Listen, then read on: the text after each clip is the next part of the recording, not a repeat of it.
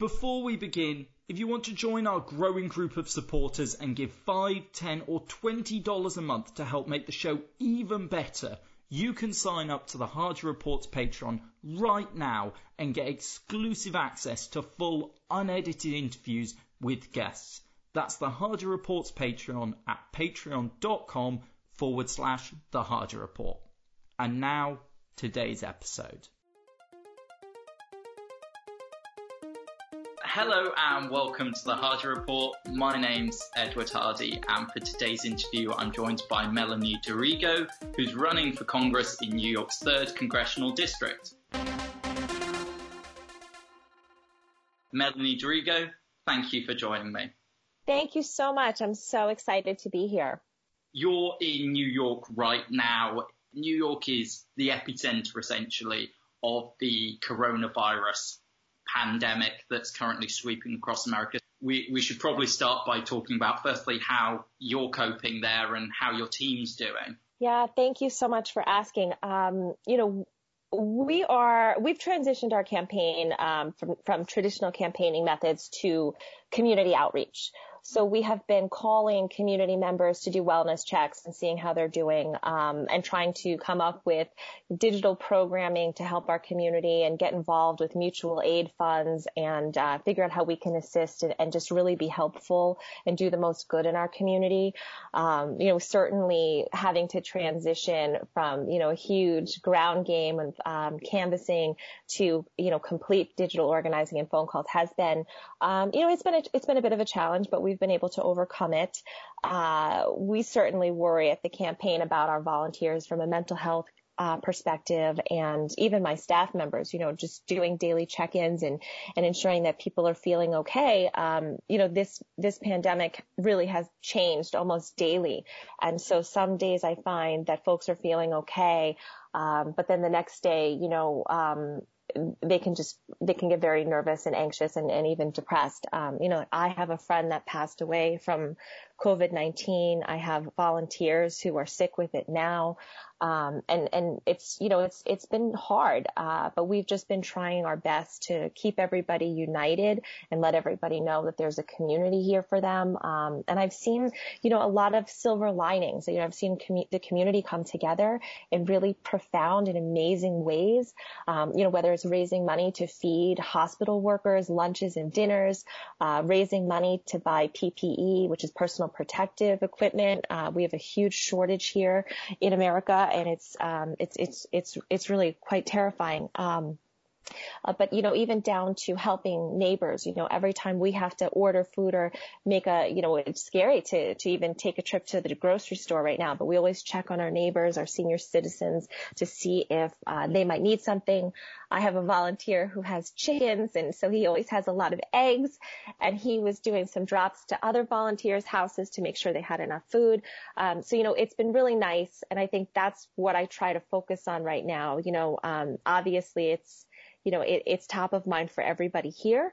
And we are doing what we can to help and assist, but also looking out for each other and making sure that mentally we're okay.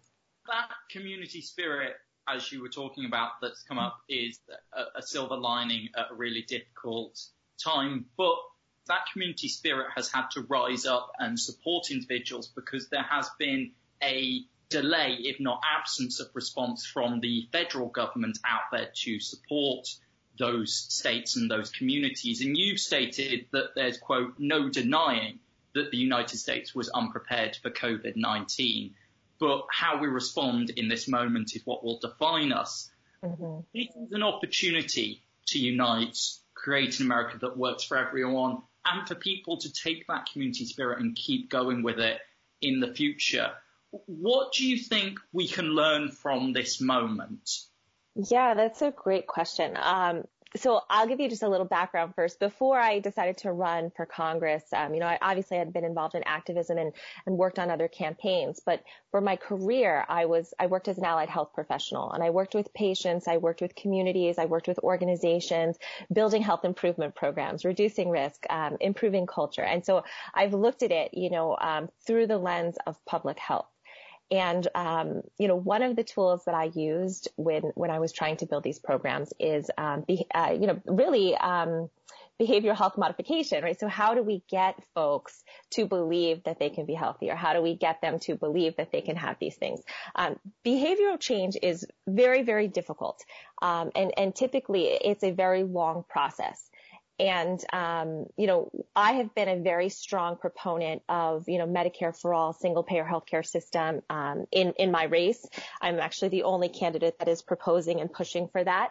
And I think, 4 months ago, even though Senator Bernie Sanders has been running on Medicare for all, single payer healthcare system, now the last election and now this one, where it is more top of mind in conversation, I think most folks, or maybe not most, but many, many folks, certainly where I live, we're still looking at the single payer healthcare system as this radical idea, as something that was just really outside the scope of what they would want for their own lives.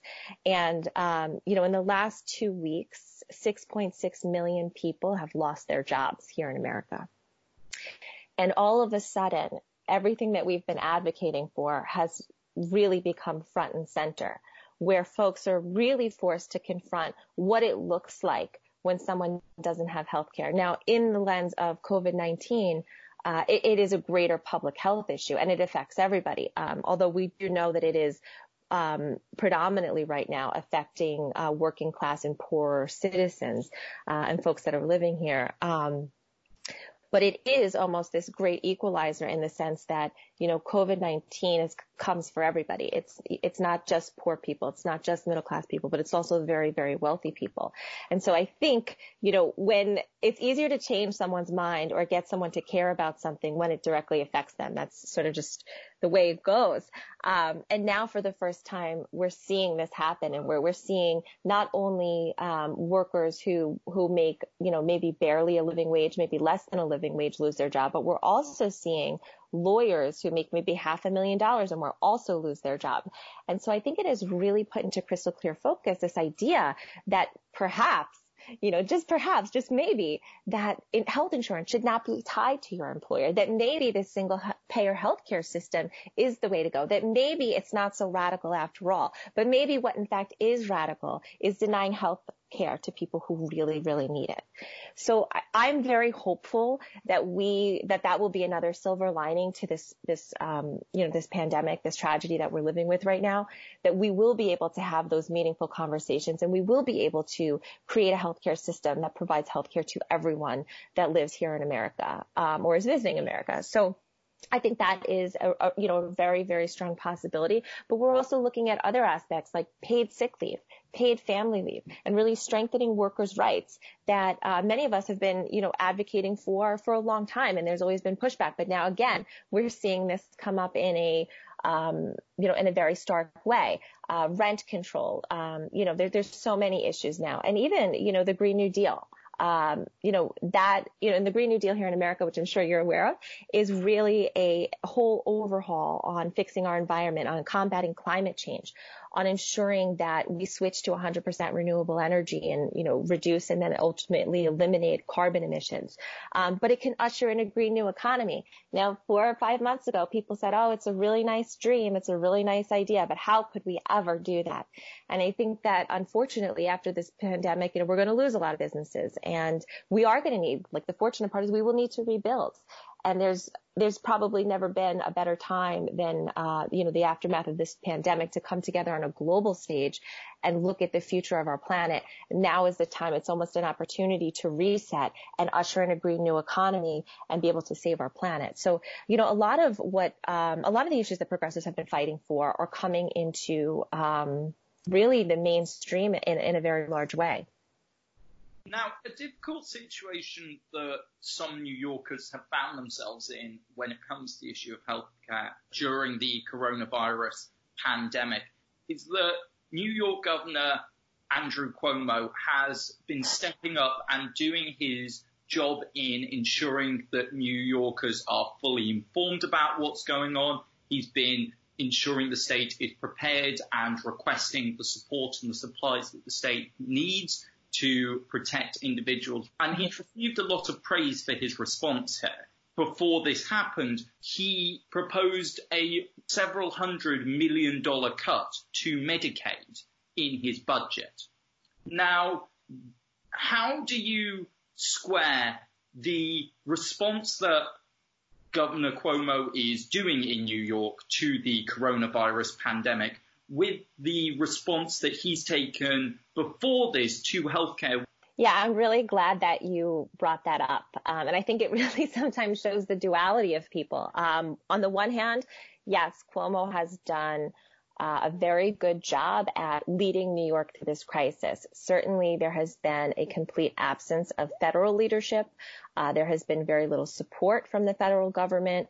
Cuomo himself has criticized the New York delegation for not fighting hard enough for New York. New York is receiving very little aid. In fact, I think it's only, probably no surprise, was only Alexandria Ocasio-Cortez who called out these stimulus, these stimulus acts that the federal government did pass. But the truth is, how, you can fight to protect and contain the pandemic, which I think is what Cuomo has done quite successfully, as he's tried to calm New Yorkers and ensure everyone has the information that they need. But the other hand of it is that he has advocated for a budget that would cut healthcare from our poorest folks who live in New York. And then there's been a lot of other policies that he has dragged into the budget. And, I'm not sure if you're aware of this, but the budget was just voted on last week and it did pass. And it essentially we've never funded education properly in New York State. And they didn't increase education. So essentially there will be a big hole in the education system. And schools will have to likely cut salaries or eliminate positions, cut programs. And I suspect this will be a huge issue. We're homeschooling our kids. I think we're in our third or fourth week now. It is very likely that our children won't go back to school until maybe best case scenario next year, September, when they start. So he's looking at containing, but he's not looking, I think, at the future and what it means for our state. Containing the disease or the virus now, fine, but it doesn't help people in the future. He also said that he would freeze mortgages for 90 days and that lenders would tack on those payments at the end of their mortgage, which is not the case. He did not do that. He just urged lenders, which you and I know is about as good as nothing. There was no mandate in place. He did put a 90-day moratorium on evictions, but the problem with that is we have 6.6 million people losing their jobs in this country. Many of them are in New York. Folks that can't pay their rent today, they're not going to get a job and be able to make up 3 months rent in 90 days. All that rent, the 3 months, would be due at the end of 90 days. So we're not looking out for people. There will be a lot of people losing their housing. There are a lot of people losing their jobs. There's a lot of people that do not have health care. So I think it's a short-sighted approach. And again, as I said, I'm grateful for his steady, calm leadership through just trying to get hospitals set up. You may not know this, but FEMA came up, and I think this was in large part because of Governor Cuomo pushing for it. The Jacob Javits Center, which is a huge, huge, huge convention center, is now set up to take COVID patients. There are other hospitals popping up, outside hospitals, tents in Central Park to treat patients. So, there's a real duality here. And I think containing the disease, containing the virus and containing the spread is obviously the first step, but there's so much more that needs to be done. And I think we really need to hold him accountable and not just fall in love with him because Donald Trump is missing, because he is lying to Americans, right? We need a leader that can not just lead through a crisis, but set us up for the future. And I don't think that Cuomo's there yet. You mentioned there about how Donald Trump is spreading misinformation regarding coronavirus and the government's response to it.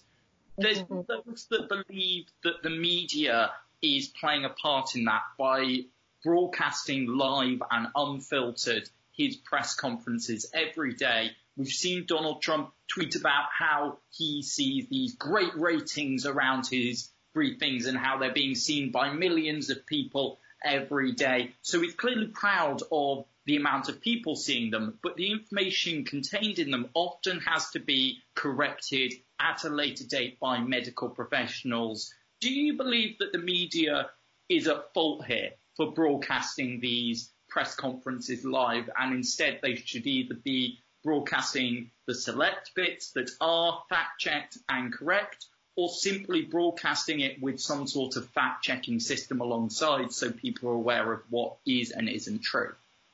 Yeah, I mean, isn't it astounding that we even have to ask ourselves this question about the President of the United States of America? What we have seen is that there are some news sources that have said we are not broadcasting this live anymore, and I applaud them for that effort. I think Donald Trump has been dangerous ever since he was inaugurated. He's been dangerous for this country, and we're seeing it now on a whole new level. He is woefully unprepared. He does not have the knowledge that he needs. It's almost like he has never been briefed on the topic, and he's up there talking, just whatever comes to his mind, wherever he thinks he's going to get the biggest reaction for, which, would be true to his past as a reality TV host. I do think that we should stop broadcasting at least his portion of the press conference. I think what would be helpful is to maybe have Dr. Fauci, who's been really trying his best to get facts out to the American people.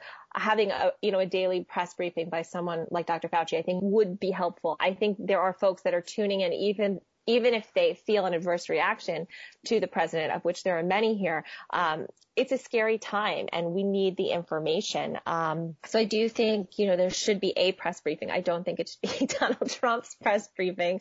And I do think, not broadcasting his particular portion of the briefing would be very helpful. I mean, we've already seen, deaths because of, I'll just call it out for Donald Trump's lies. You may have heard he's been pushing chloroquine as a potential drug to save COVID patients. And there was an older couple that heard his press briefing, and they had chloroquine in their cabinet because they had a koi fish pond. And I guess it was a totally different level than a human should take, but they each took a teaspoon, and the husband died. So, this is what misinformation and lies look like in reality. The President of the United States is charged with taking care of our country, leading our country, and he's supposed to be a factual and reliable source. And now many of us know that to not be true, but there still are many people in this country that believe him, and I think it's become increasingly dangerous as we get deeper into this pandemic. Let's turn to some of the other issues that you're fighting for in this campaign. You're a community activist, you're a healthcare advocate, which is why I imagine you're so passionate about the issue of healthcare in America, and you're running a grassroots campaign because, as it says on your website, you want to, quote, stand up to the Trump agenda and fight for Long Island's families, not become part of the same broken system. How do you go about fixing that broken system that you're seeking to challenge, if it is indeed fixable? Yeah, well, I always go back to, because I hear that a lot. Well, but even if you win, how are you going to change when everyone feels this way? Well, look, you don't run for Congress to be comfortable and complacent. If you're status quo, you like the way things are, you're not going to uproot your life and run for Congress. I'm running for Congress because I believe we can change the system. I don't want to become part of the system. I'm there to change the system. I am so encouraged by all of the amazing candidates all across the country that are stepping up just like me to do the same thing. And yes, the stats are not on our side. The history's not on our side that we'll all win our races. No. But if we keep coming and we keep educating, we keep growing and we keep organizing, eventually there will be enough of us there. I also think, even electing 5 or 10 more of us to what is already a growing progressive infrastructure within the Democratic Party, then that voice becomes louder. It can be amplified louder. And the louder we amplify those voices, I think the more it will resonate and the more people we will reach. And so it has to start. You have to start a process. I know that everyone loves instant gratification. I do too, but we have to look at the longer play here. I don't have illusions of grandeur that I will win in November and then we will overturn Citizens United and, the first, obviously it's a constitutional amendment, but, or overturn something, major right away. No, it's probably not going to happen day one, but I'm there to fight for it. and I'm there to grow those coalitions, and I'm there to spread that information and build the presence around issues so that we can really, truly fight for Americans. And I think that that is really important. I also think that thinking outside the box is really helpful, and it's something that I have seen many progressive challengers do. One of the things that I have done is introduce the Paid By Act, which stands for Politician Accountability Information Disclosures Benefiting You.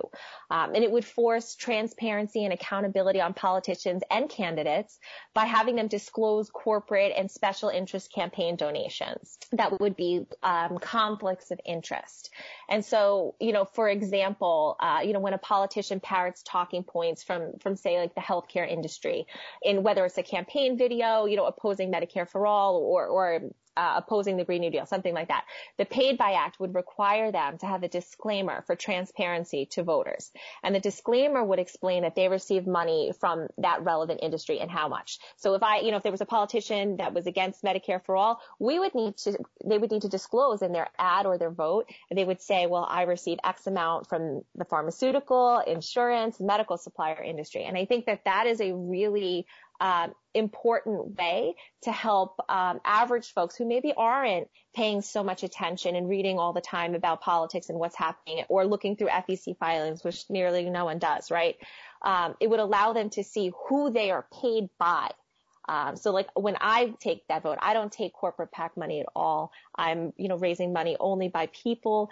I'm fighting for people. So when I take a vote, it's going to say paid by people. It's not going to say paid by the insurance industry, the pharmaceutical industry. And so this is obviously not a fix. It doesn't necessarily reduce the amount of corporate money that we are seeing in the system. But I think if politicians who are very comfortable taking all of this money start to realize that it's making their base uneasy, then maybe it'll force a behavior change pattern until we can ultimately overturn Citizens United. So that's just one example of a way that we could work around the system, right? And I think that that's what we need. This status quo approach that only helps, the very wealthy in America is not working for the majority of America. So it's about time we elected a Congress that will work for America. You're seeking to unseat Democratic incumbent Thomas Suozzi, who's the vice chair of the Problem Solvers Caucus, a bipartisan group that seeks to create bipartisan cooperation on key policy issues. Now, when I say that, most people might think, what's the problem with this individual? He's working across the aisle to get things done, working with the other side, trying to find solutions that will get through Congress. So why do you believe what he's doing in his district isn't appropriate, and why you believe that he needs to be replaced? Yes. Well, let me start by saying that, this notion of bipartisanship and working together to get things done is the dream, right? That's the ideal. And so I would never fault anyone for saying, we have to work together to find solutions, because I think that is important, and it's really key to any successful enterprise or organization or government. However, the problem becomes when you have a president like Donald Trump and a Republican Party that has completely turned their back on their constituents and the country and just got in line and lined up and parroted whatever lie of the day Donald Trump was selling. This particular group, the Problem Solvers group that he's the vice chair of, they overwhelmingly fight for Republican legislation. And what I have found, and many others in my district have found, is that his voice becomes stymied. Now, whether it's because he wants it to be stymied or because he gets pressure from this group, I don't know. But this group overwhelmingly favors Republican legislation. And a good example of that is the emergency border aid funding bill that was passed at the end of June last year. Now, Donald Trump, and I'm sure you're aware of this, has manufactured a crisis at our southern border where refugees and migrants are coming and presenting for asylum. Now, I went down to the border to do some humanitarian work last summer, and so I saw this firsthand. I met people that were fleeing because of sexual violence, because of physical violence, because there was no food, there was no water, there were no jobs, just abject poverty. And so that most of them were coming with like little children, and they had nothing. They were, presenting with like ripped trash bags with all of their life's belongings in there. These are not dangerous criminals. These are people no different than you and I, except, they unfortunately were born in a place that didn't have an infrastructure to support people. And, my opponent voted for this bill, that essentially stripped out all protections for them. The bill in its initial construction had, provisions for health care, provisions for food and water and medicine and legal aid. When it went to the Senate, Mitch McConnell did his thing. He stripped it all out. It went back to the House. And I know that Nancy Pelosi, who's the Speaker of the House, was working all day to try to get some of the provisions back in. I mean, that's what it looks like when you're working together, right? Like, okay, so maybe I can't have all of it, but let's see what I can get. The Problem Solvers Caucus went to Nancy Pelosi and said, we're not voting for your bill.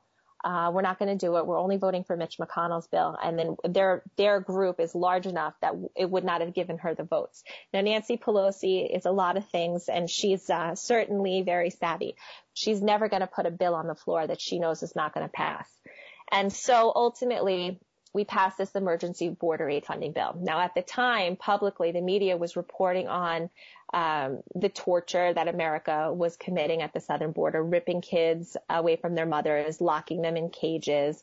A lot of stories were surfacing about sexual abuse and et cetera, like really horrible stories were coming out. And so when this bill was passed, the emergency funding bill, people kind of took a collective sigh. Oh, thank goodness they're doing something. They're going to address these atrocities at our border.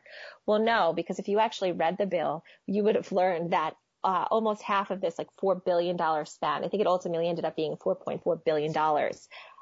Over half of it went to expanding detention centers. No guarantees for medicine. Only about 300,000 of the bill actually was specifically designated for food and water and medicine. So, those are things that the Problem Solvers Caucus does. There's not a single piece of legislation that because of them, they've passed that have helped Democrats. And so you see it in actual legislation, but more importantly, my opponent was one of the last to the table to support impeachment. Now, as a Democrat, that's very, very surprising, particularly as a Democrat in a Democratic district. Not only when he finally did support impeachment, he was interviewed by one of our local newspapers, and he told the news reporter that he hoped for a speedy trial with no witnesses. Now, no Democrat was saying that. And then after Trump was acquitted in the Senate, my opponent hosted the National Prayer Breakfast, which is really a pay-to-play event, where, foreign nationals and, very wealthy individuals, business owners, et cetera, pay large sums of money to attend this breakfast and events surrounding this breakfast. It's where Maria Butina was able to infiltrate, and, she obviously did it with the Republican Party, but this is the type of event this is that my opponent chaired and hosted. Now, day after acquittal, Trump gets on the stage. He's waving around these newspapers that say he's acquitted. He's attacking Democrats. He's disparaging Democrats, which is what, this event typically is a nonpartisan event. However, it becomes very partisan. So after he is attacking everyone, Trump stays at the podium. My opponent goes over and shakes his hand and then sits on the dais and sits next to Mike Pence. And so, as if you are a Democrat, this is quite surprising. And there are numerous examples that I could give you on this where he has stayed very silent. He hasn't spoken up. He hasn't supported or fought for democratic values. I mean, good Lord, before I joined this, launched my campaign, I found out that my opponent was long supporting the Hyde Amendment, which is an amendment here in the U.S. that does not provide federal funding for women to access abortion if they are, it adversely affects poor women, women of color, and young people, but veterans as well.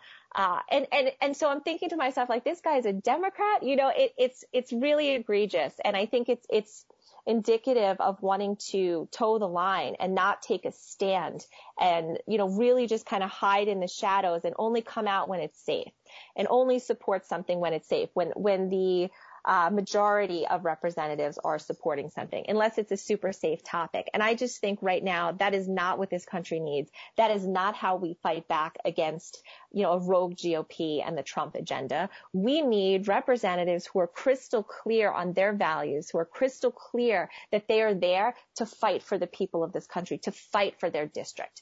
And so right now, we have a representative who is not doing that. We have a representative who is much more comfortable cozying up to his Problem Solvers Caucus friends, which, by the way, is comprised of, half Republicans and half Democrats. And he's happy to just, assist them in passing their Republican legislation. And that is fine. That's his right to do that. But it is not, it's also my right to challenge that and run against him, because I think our district deserves a Democratic leader or Democratic representative who's going to represent Democratic values. The race between yourself and Thomas Suozzi has been shaped up essentially as yourself, a Democratic activist, positioning yourself on the, quote, far left versus a centrist representative in the current incumbent. Do you think that's a fair assessment of the race, or how would you characterize the setup between you two in this contest? Yeah, I don't really subscribe to that language typically, because I think all it serves is tapping into anger on both sides of it, right? Whether you self-identify as a far left or you self-identify as a centrist or a moderate. I'm not even sure what a centrist and a moderate really means anymore. Typically the Democratic Party based their agenda off of the presidential issues, right? So now we're looking at, here in America, we still have two candidates left. It was, obviously Senator Sanders is still in the race and, Joe Biden is still in the race, and they have different approaches. But our entire election, from the presidential side, all of our debates, they were centered around issues like a Green New Deal, Medicare for all, things that would typically, or issues that would typically be called far left. But those far left issues have now become mainstream. They are now what I consider to be moderate positions, right? So I don't typically characterize my race like that. I characterize myself as someone who's fighting for democratic values, someone who's going to fight and stand up for women, unlike my opponent, someone who's fighting for immigrant rights, unlike my opponent, someone who is fighting for a planet that my children and my grandchildren can live on. My opponent wants to just give tax breaks. And that's not going to get us there. I'm fighting for health care for all because I believe that it's a human right, not a privilege. My opponent does not believe that. The Democratic Party used to be the party of the people. And I feel like I'm just trying to bring that home in my district, right? And so I really run a very issues-based campaign, because I think I know that is how you connect with people. That's how you bring people in. If I come out saying, you're a centrist this or you're a far left that, nobody wants to talk to you. And I don't think it's really helpful. My goal is and always has been bringing people together and creating policy that will uplift and help everyone. So that's, that's where I stand on that. You're obviously running in the primary. If you're successful there, you'll end up in the general election for the district. Why should voters elect you in New York's 3rd Congressional District? Give us the elevator pitch, as it were, as to why voters should pick you as their next representative. They've heard your policies. They've heard what you stand for. Why should voters elect you? Yeah, thank you for giving me this opportunity. I really appreciate it. I just want to do a quick plug for my website, and then I will go right into it. My website is D'Arrigo2020.com, Darrigo2020.com, if you want to find out more information on me. Voters should elect me because I am offering a choice. I am offering the choice to go back to representing and fighting for democratic values. I am offering the choice of giving people an opportunity to thrive. And that means supporting single-payer healthcare system, because healthcare is a right and not a privilege. It means fighting for gun safety legislation, because I have 3 children and I know what it's like to be afraid that my children aren't going to come home. It means supporting and fighting for women's rights, including repealing the Hyde Amendment and protecting Roe v. Wade. It means fighting for a Green New Deal because that ensures a future for not only me, my children, and my grandkids, but all of us. It means electing a representative who's rejecting corporate PAC money because my policies aren't for sale. I cannot be bought. It is time that we had a representative who's fighting for us, and right now, that's my plan. Melanie D'Arrigo, thank you for joining me. Thank you so much for having me. It's been a pleasure. I really appreciate the opportunity. That was Melanie D'Arrigo, who's running for Congress in New York's 3rd Congressional District. You can find out more about her on Twitter @DarrigoMelanie or at D'Arrigo2020.com. That's all for today's episode. What did you think about that interview? Let me know on Twitter @EdwardTHardy. If you enjoyed this podcast, we'd really appreciate it if you please give us a 5-star rating and subscribe, or recommend this podcast by submitting a review online and sharing it with friends and family. Until next time, goodbye.